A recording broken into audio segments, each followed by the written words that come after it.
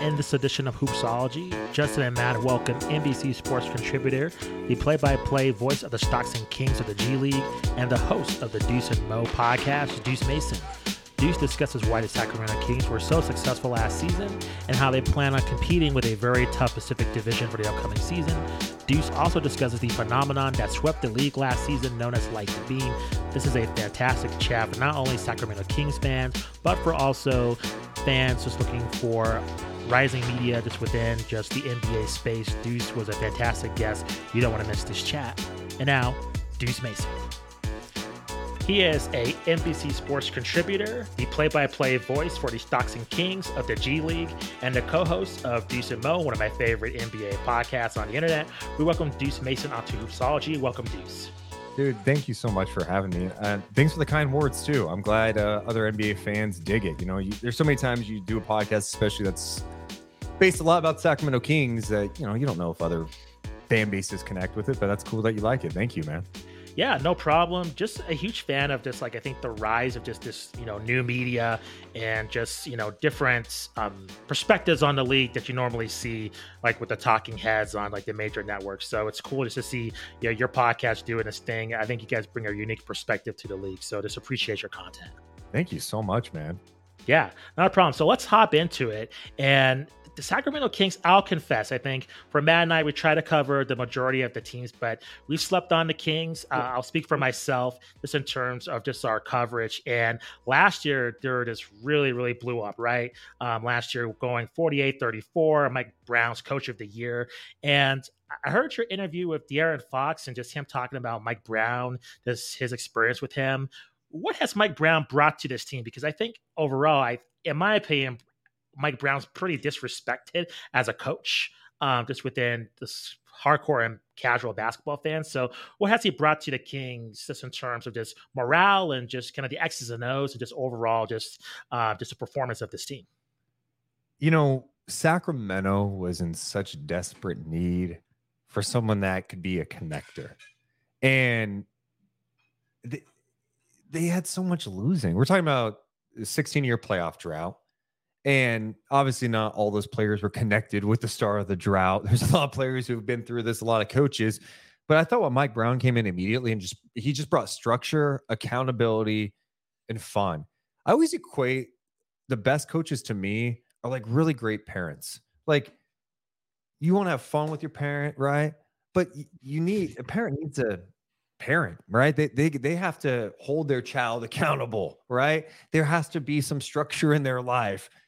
That's so important. I feel like the Kings need that as an organization. And one of the first things he said when he got the job was like, he believes that every great organization has a soul. Well, I'm of the opinion the Kings didn't have a soul. And he brought that back. He wanted everyone to be connected. And, you know, there's like little things you notice. You go to training camp, you don't want to make too much of it, right? Because everyone's in a good mood. It's like the first week of school. You know, everyone's kind of optimistic. But something I noticed early on was just like the little things where they're bringing over like someone who works far behind the scenes and having the team sing happy birthday. Like, and just kind of trying to create this like and foster a family environment. Because if you can foster that and you can build trust, that's going to be going a long way to get organized on the floor and instill the values you want for your basketball team. And I think he brought a lot to the table in that regard. And I also think just his time with Golden State helped him evolve in a way, right? Like, you talk about him being disrespected. He was a head coach, a young head coach in the league. He had experience before that, but he was coaching LeBron with monster expectations. And he goes to LA and he's got to deal with like the Kobe, Nash, Dwight Howard chaos, and that falls apart. He goes back to Cleveland, and then the GM that hires him gets blown out, and then he's out of a job. That was the last you saw of Mike Brown. So I think that those experiences coupled with what happened in Golden State, he was totally ready for this moment. And I think he has, you know, helped the Kings really turn things around much quicker than I think a lot of people ever expected. Deuce, how big of a deal is it, do you think, that in spite of, you know, maybe some failures in those examples with his history that you give, I mean, how big of a deal is that he's able to come in there and say, hey, I've been to the conference finals. Hey, I've been on the bench for the Warriors Yeah. for, the organization that, as you mentioned, has that 16-year drought. I think it goes a long way. You guys mentioned the De'Aaron Fox interview we had a couple weeks back, and Fox kind of mentioned that too. The fact that like he coached Kobe, he coached LeBron, he's been around Steph and KD and Draymond and Clay. I mean, you go back to even his Spurs days, right, with Greg Popovich. So he's been around a lot of really talented teams, and I think he's well respected. And I think it's helped him from a credibility standpoint, and it allows him like the ability to coach someone like De'Aaron Fox, because that's the other thing. I think one thing that he mentioned last year that stuck out with me was he felt like he could coach his guys because he could coach De'Aaron and Sabonis hard. And if you can coach your best guys hard, then everyone's going to buy in. And so last year that worked in a big time way. So when you mentioned the soul of this team, when did you see the soul of the Kings coming back? And once you saw that occur, did your expectations change of like not only this last year, but the next 5 years of this franchise? I'm trying to think of a specific moment because, I think what many people forget about last year with the Kings is they started the season 0-4. So, you could talk about the good training camp vibes and, the soul's back and everyone's having fun. But then you come out of the gates 0-4. And so not only do you have fans questioning, is this the same old Kings? Right. But that's a fragile point for a coaching staff and players. You're trying to get these guys to buy in, and the results aren't there. They played competitively in those first 4 games. And I felt like that's where I felt a little different, where I'd seen the Kings start 0-5 to start a year, and it looked like a mess. This time around, I'm like, they're playing well. They're just not winning these games. I thought one pivotal moment for me where I believe that, this might be something is the TNT game. They're never on TNT. They played the Brooklyn Nets on TNT, and they put like up 150 plus points in regulation. And you just saw the potential of the offense. You saw that the offense was clicking much faster than I even thought. Like usually it seems like it takes, especially a team that has so many new pieces, new coaching staff, some time to build that chemistry. Maybe it takes a year or two to come together. It came together really fast. And that's when I believe like, this has true potential. And as the season went on, just their compete, some of the way they played on the road, they were awesome. In fact, they had a better road record than they did a home record, which has to get better. I've definitely adjusted my expectations for the Kings going forward. I think they have a huge, bright future. They've got guys kind of that around the similar age, Sabonis and Fox in their prime, playing at a great level. I think they have a young guy in Keegan Murray who has potential to be an all-star in the next few years as he continues to develop. So you have that. You've got a good mix of guys. They all want to work hard. They play the right way. I'm definitely optimistic about where things are headed for Sacramento. Deuce, one of the mega highlights, I think, for the casual and hardcore NBA fans was seeing the development of Light the Beam, seeing the passion behind that and that start to happen. You mentioned the slow start to the season. When did things really start to ramp up and all of a sudden this Light the Beam becomes a huge thing and you're seeing this different home court vibe and home court passion for the Kings that, was it just a matter of realizing that, hey, we're competitive now, we are legit this season, we are on top of the Pacific Division, or was it even a bit before that where this passion came from? So the passion has always been there. I think this has been a tortured fan base. Sacramento, it's a one sports town. We're 90 minutes away from San Francisco. So you have fans in the area who are, fans of the Niners and football, fans of the Giants or A's, right? Maybe they used to be Raiders fans before they moved to Vegas. But if you live in Sacramento, and the Kings mean a lot to you, right? If you have a connection with Sacramento. So even during the tough times, the fans were still into it, but they were just frustrated. They've been thirsty I mean, how many years I could think back to where the Kings had like a promising start. It's like, wow, they're at 500 through the first 8 games. Could they be a playoff team? And then, it all falls apart. It's a mess. There have been moments throughout that 16-year drought where it felt like it was turning. But last year, you felt like when they started rattling off winning streaks, like, okay, this is really coming together. And it was the way they were doing. It was the style of offense, I think, that fans connected with, because it was reminiscent of the early 2000s Kings that took the NBA world by storm with their ball movement and their shooting. And, that was a Kings team and that 01-02 season that won 61 games. So when you start having memories of those early 2000s Kings, that teams that contended for a championship, and you're starting to see glimpses of that in this team, you go, oh yeah, we can connect with that. So the fans, I mean, it wasn't like they weren't selling out. I mean, people are coming out, people were into it. And the beam it's crazy how it came together, right? Like the beam came out last year. Imagine if they would have decided to do that a couple of years ago. It probably doesn't catch on the same way, but it became such a cool thing because it's such a simple idea. You win a game and they shoot a laser into the sky that could be seen from, 20 miles away, all throughout the valley. And you're going, this is amazing. And then you have Kings fans who love it. They're chanting light the beam because that means win. But also you have people who are coming around from Sacramento going, wait, what's this beam about? And they want to know, and then they want to be a part of it. They start getting into it.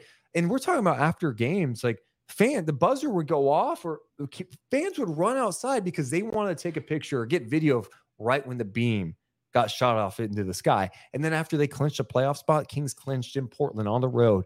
Fans after the game came down to Golden One Center, popping champagne. The beam was lit. They're taking video. It's just, Sacramento is such a different environment. And I'm not just trying to gas it up, because I feel like every fan base in the league goes, oh, we have the best fans. I'm not going to say the best, but I'm going to tell you this fan base was starved. They're a passionate basketball town, and they just love this team.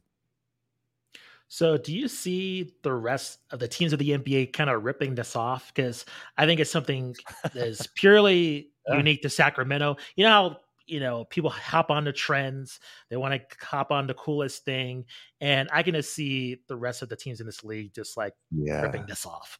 That's my I know damn well you have to think that, like, once other teams saw this, they've got like their marketing teams. They're in a boardroom going, all right, what can we do? Is there something we can do? Can we drop a ball? Can we? Because you can't take the laser. Like, I mean, that's the beam's been done. You can't have like a light the beam chant in Milwaukee or it just doesn't make sense. I was just going to say, they'll call it fire the laser. Yeah. Yeah. Everyone's going to be like, oh, wait a minute. Yeah. So I don't think you can do a direct ripoff. I think they would get clowned too much. But I'm all about some fan, like in Philly, they play that song when they win. I don't even know how it goes. I think you guys probably heard it. If it played, I would know. So there's some traditions like that, in LA. I mean, they play "We Love LA" for the Lakers. Or "I Love LA." Whatever that stupid song is that no one else likes. But no, you can't rip off the beam. No, you can't. Absolutely. So I'm going to make a bad comparison here potentially, but one of the things I think that we see from last season, from recent seasons in the NBA, with both the Kings and the Knicks, you're seeing some continuity pay off for these teams. Now, the Kings, a little bit more success last year than the Knicks, you could argue, in terms of their seeding at least. But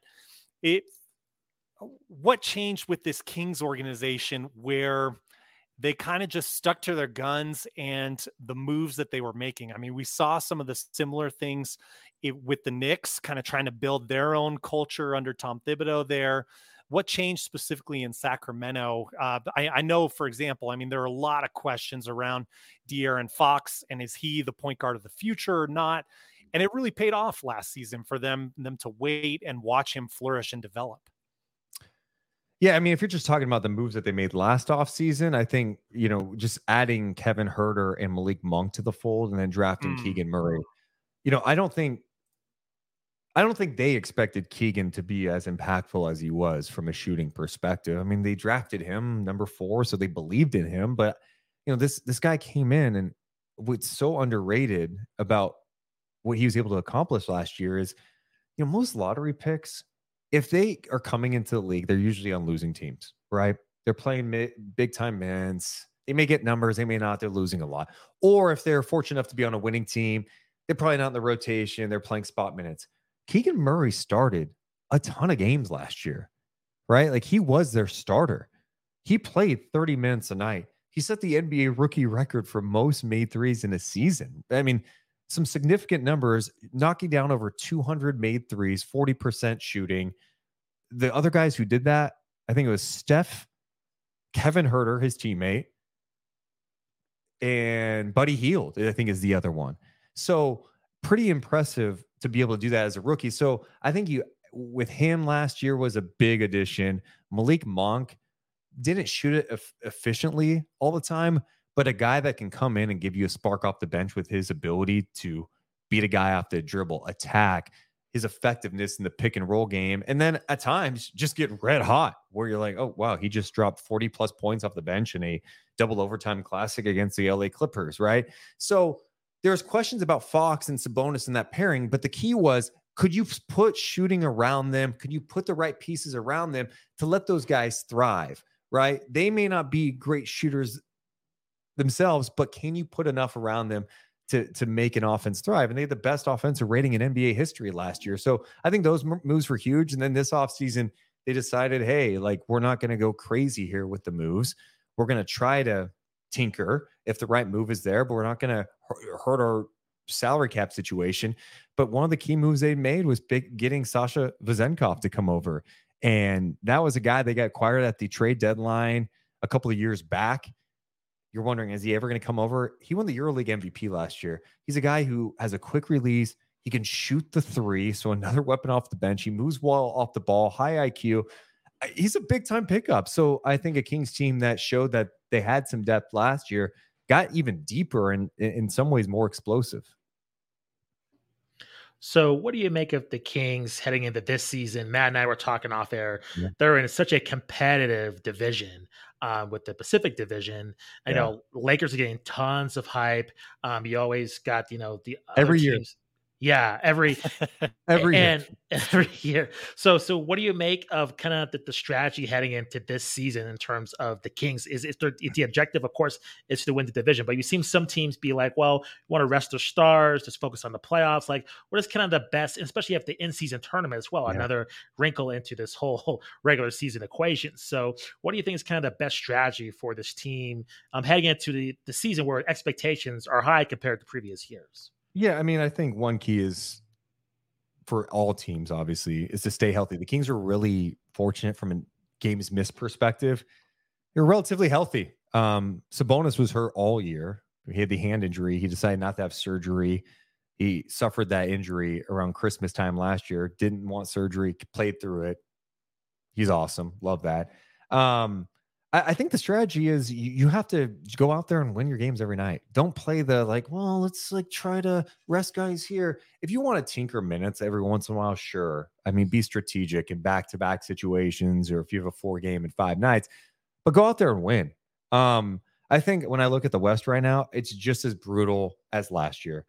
I think there's a clear front runner in the West. It's Denver Nuggets. I don't think there's any disputing it. They won it last year. They brought back mostly the same team, losing Bruce Brown hurts, but I think they believe they have others who could step up and fill the void. That's going to be a good team. They have their key guys. They've got Jokic, they got Murray, they got Porter. They're going to be legit. After that, I'm going, I don't know. Like, I play the game of who do you trust? Do we trust that the Suns are going to be great? Okay, I mean, if you say yes, my challenge is KD going to stay healthy? Yeah. Is Beal going to stay healthy? Those are questions. They have a new coaching staff and a ton of new players. Continuity matters. We say there's not a lot of continuity there. Okay. So I put them in. They can be great, but I don't think you could say you trust them. Memphis, interesting. I don't know. Is Steven Adams healthy? When he went down, things changed big time. John Morant missing the first 25 games. I love the Marcus Smart addition. You can make a case. You start going down the list in the West. The Lakers, I like some of the moves they made. Everything hinges on LeBron and AD. Are those guys going to stay healthy? If they're healthy, yeah, they're going to be in the conversation. Of course they are. That's where it gets hard. Golden State, the talent's there, but how does Chris Paul fit in? Does he start? Does he come off the bench? What's that look like, him playing in a new situation? Is he going to have the ball in his hands? Is he going to be comfortable playing off ball? What's that adjustment look like? I think there are just so many questions about the West where you go, yeah, you can make a case for the Kings to be near the top of the West again this year, right? They were the number 3 seed last year. If they stay healthy, hell, maybe Denver's approach is different, right? And they go, yeah, we're going to rest guys and focus big picture playoffs. Sacramento, there is a world that the Kings could get the number 1 seed. I'm not saying that means they're the front runner to win a championship or come out of the West, but there is a path for them to be the number 1 seed next year. If things go well for them, if they can build off last year, be a little better defensively. And there are like glimmers of hope where last year on the season, they were 24th in defensive rating, but they were 8th in defensive rating on the road, like 27th at home. With Mike Brown in second year, with getting used to each other, better moments defensively in the playoffs, can they become a top 15 defensive team? If they can get into that part of it, if they could be closing the gap a little bit and still be productive offensively, they're going to be really good in the West. So you just got to go out there and play. I feel like I'm yammering. I think I'm just getting excited for NBA season. I'm sorry, guys. I'm pumped up. Let's go. I love it. And I think that too. I think perfectly reasonable takes there. And do you get the sense, I mean, just with how things ended last season, and yes, an awesome season for the Kings, no doubt, but do you get the sense, I mean, this team probably, I would imagine, just naturally feels like they have a ton left to prove. I mean, that's why I think if there's this question about, load management or whatever it may be, it feels to me like the Kings are going to be one of those teams with their foot on the gas through the season. Yeah. I think they have to have their foot on their gas for the season. I mean, I think that's just kind of their mindset too. I mean, Mike Brown in training camp was like, turn on the Jets. And that was kind of a mantra, it seemed like, for them, where they didn't want to miss time. They wanted to play through things. It's not going to be easy though. I mean, and that's the other thing too. You think about, like, last year, teams weren't coming into Sacramento, at least early on, thinking anything of it, right? It's the Kings. And most of these guys, the majority of the NBA, like 95% of the players in the NBA, their entire time in the league, the Kings have sucked, right? Mm-hmm. Like, that's just the reality. You're not sneaking up on people next year. People know about De'Aaron Fox. They know a little bit about Keegan Murray, Kevin Huerter, Sabonis. But I do think for Sacramento, going through a playoff run together and doing it against the Warriors, it was so beneficial for them to go through that experience. They didn't play their best series. They didn't. Offensively, it wasn't great for them, but they still went 7 games toe-to-toe with, at the time, the defending champs. And there's stuff to learn. Like, my question is, all right, Kevin Huerter, you couldn't shoot well during the playoffs because you had no legs. You were dealing with chasing Klay Thompson around. It's tough. Can you get to an elite conditioning where you can handle that? Sabonis, they're giving you the mid-range. I know the hand was an issue for him last year. You can't hesitate with that. How they adjust with what teams present to them in the playoffs, because that's one thing about the playoffs, is, you guys know, teams expose weaknesses. Weaknesses sometimes you don't even realize you had. The Warriors we're taking away that dribble handoff game because that's your bread and butter and that worked for you all year. We're not giving you that. We'll give you this, but a Sabonis mid-range thing was not something they were totally comfortable with. They were maybe overthinking it. So there's lessons to be learned there. And you just hope that those lessons were learned throughout this offseason and addressed in a way that they come back even better. So teams often don't admit, sometimes they do, but most of the times they don't admit when they have bad blood with another team. But it seemed like it got pretty chippy with the Kings and the Golden State Warriors. So when they play each other for the first time in this upcoming season, what do you think it's going to be like? Is it going to be kind of like they're going to downplay, or do you think it's kind of like a bulletin board game they're going to be circulating on their calendar?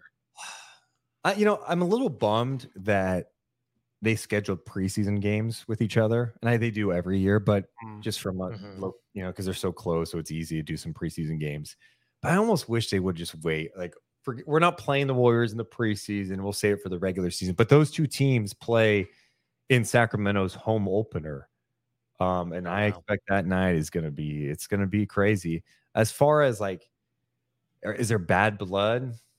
No, I don't think so. I think there's definitely, when they get on the floor, I think both teams are going to be into it. I think they're going to be fired up. I mean, for Sacramento standpoint, the last time they were in Golden One Center for a game was Game 7 when Steph Curry dropped 50 points and they collapsed in the third quarter because of rebounding issues, and Steph did his thing. Like, they felt that pain. Now their first time back in that building playing a regular season game is against that team.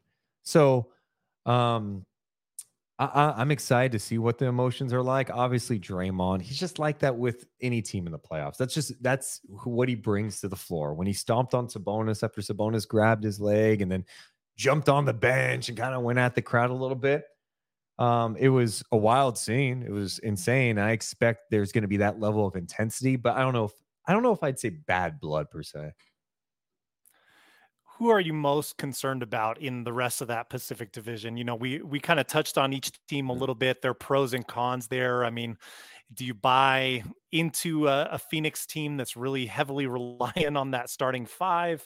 Are the Lakers, you know, they had that hot start to finish the season. I mean, fighting for their postseason lives there, but who kind of strikes the fear in you the most if looking at the rest of that division? You know, that's a good question. Not the Clippers. I'm sick of talking about their team every year. So they're going to win a championship. Amen. Yeah. I'm out. Co-sign. Yep. Me, and I like Kawhi and I like Paul George. I like some of their pieces, but I'm out for now. Like, you got to prove see it. on the court. Yeah. Got to see it. Prove me wrong. The Suns, I have to see it too. I think there's a chance they could be a fun regular season team. At time when you have that much offense, you're going to be explosive, and you know it's going to be tough for teams if they are out there playing. It's like, dude, KD, Booker, and Beal. I mean, Ayton. You know, is Ayton a little more inspired? He's not being coached by Monty Williams now. You know, like what's that kind of look like? But I just don't trust it, as I mentioned. I would still say the Lakers and Warriors. You know, the Lakers for me. What concerns me is like if AD's healthy, and we saw stretches like when AD's out there in the playoffs and healthy, he's a monster. Like what he does defensively, and the Kings struggle. They at least struggle at times in the playoffs dealing with some of that size. That would be interesting. And I also like some of the moves they made. You know, I know Austin Reeves wasn't great with Team USA, but I like some of the growth I saw out of him last year. I think the addition of Gabe Vincent's a nice pickup. So I thought they did some solid things over the offseason, but the Warriors to me are just scary because they've done it, you know, and that's why I was scared to death for the Kings to play them. Like I was just like, look, it's going to be tough to beat this team because they have done it. Steph, he may be a year older, but this guy is better than he's ever been before. He's smarter than he's ever been before. It's just outrageous what he's done. And then like, as much as I question the fit with Chris Paul at times, you do see a world where maybe they stagger his minutes. Even if he does start, he staggers with the second unit. And is he able to like get something out of Jonathan Kuminga, right? Like just him those two playing together. Could they build some chemistry together? Moses Moody showed some flashes. Like if they can get some contributions from those guys, and Steph is playing at a high level. Clay shows like he did last year, stretches of playing some really good basketball. They're of course frightening to me. And for the Kings, it's like, that's the team that beat you. Looney dominated you at times, right? Draymond had some big moments. So until you can beat them in the playoffs, yeah, they're going to be a team I'm fearful of. We'll let you go on this. What aspect of the season that people are sleeping on in terms of what should people be watching to, fans? I know a lot of talk about the in-season tournament, but there's anything else that you're seeing that like your casual NBA fan or just the mainstream networks they're missing that we should be on the lookout for? You know, I guess big picture wise with the league, I just always challenge the league to highlight some of these up and coming teams sooner. Agreed. And I think I get it.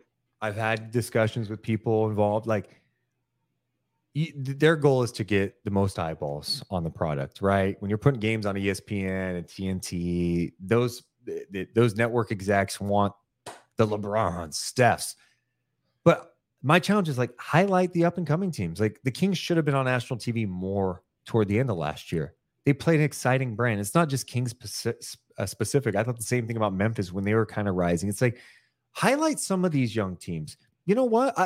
You can have the marquee matchup, but put over the Orlando Magic a little bit. They've got some young talent. I want to throw them on TNT on a Tuesday night. I want to see how Banchero matches up with Jason Tatum or something. You know what I mean? Like, those are the things I want to see. You know, I think the fans want to see it too. You know, I think it's important to highlight that as these teams are on the upswing, you know, and so that would be my challenge to the league. As far as like for the casual fan, I would just say watch all the teams. There aren't a lot of bad teams. If you're a casual fan, who is the crap team in the league? Like usually there used to be far more just really, really bad teams. You can make the case the Spurs aren't going to be as, you know, they're not going to be very good this year, but they've got Victor. I'm not a big fan of what the Hornets are doing, even though there's talent there. I think that is a weird group. But my point is there's very few like really awful teams in the league. This league is more talented than ever. You could turn on a game on a Wednesday night at 4:00. It may be Indiana, Toronto. You're going to see some really talented players. Watch the G League too. There's a lot of talent there. No, totally agree with you. That was our theme last year as well. Just the league is stacked, and it's, even if you have a league pass subscription, you can't go wrong on any given night. Deuce, this has been a fantastic chat. Thank you very much for joining us. Please let our audience know where they can find you on social media and then any other projects that you have working on as well. Yeah, check out our podcast. You can find it on YouTube, youtube.com/@DeuceandMo. And we go live after Kings games, every Kings game, but also we're doing more NBA content this year. We're going to be live after some other games too. We just love hoops. We love talking hoops. We obviously love Sacramento because we're from Sacramento, but even when we go live after games, we sprinkle in other NBA. So check us out there. We do interviews too. We're wherever you get podcasts, Spotify, Apple Podcasts, anywhere. You can follow me on social. Just search Deuce Mason. You'll see me. Awesome. Deuce, has been an awesome chat. Thanks for taking some time. Appreciate you. Thank you for listening to Hoopsology, presented by Boss Life. If you have comments or questions about this episode, please email hoopsologypod@gmail.com. Also, leave us a review on iTunes and follow us on all social media platforms.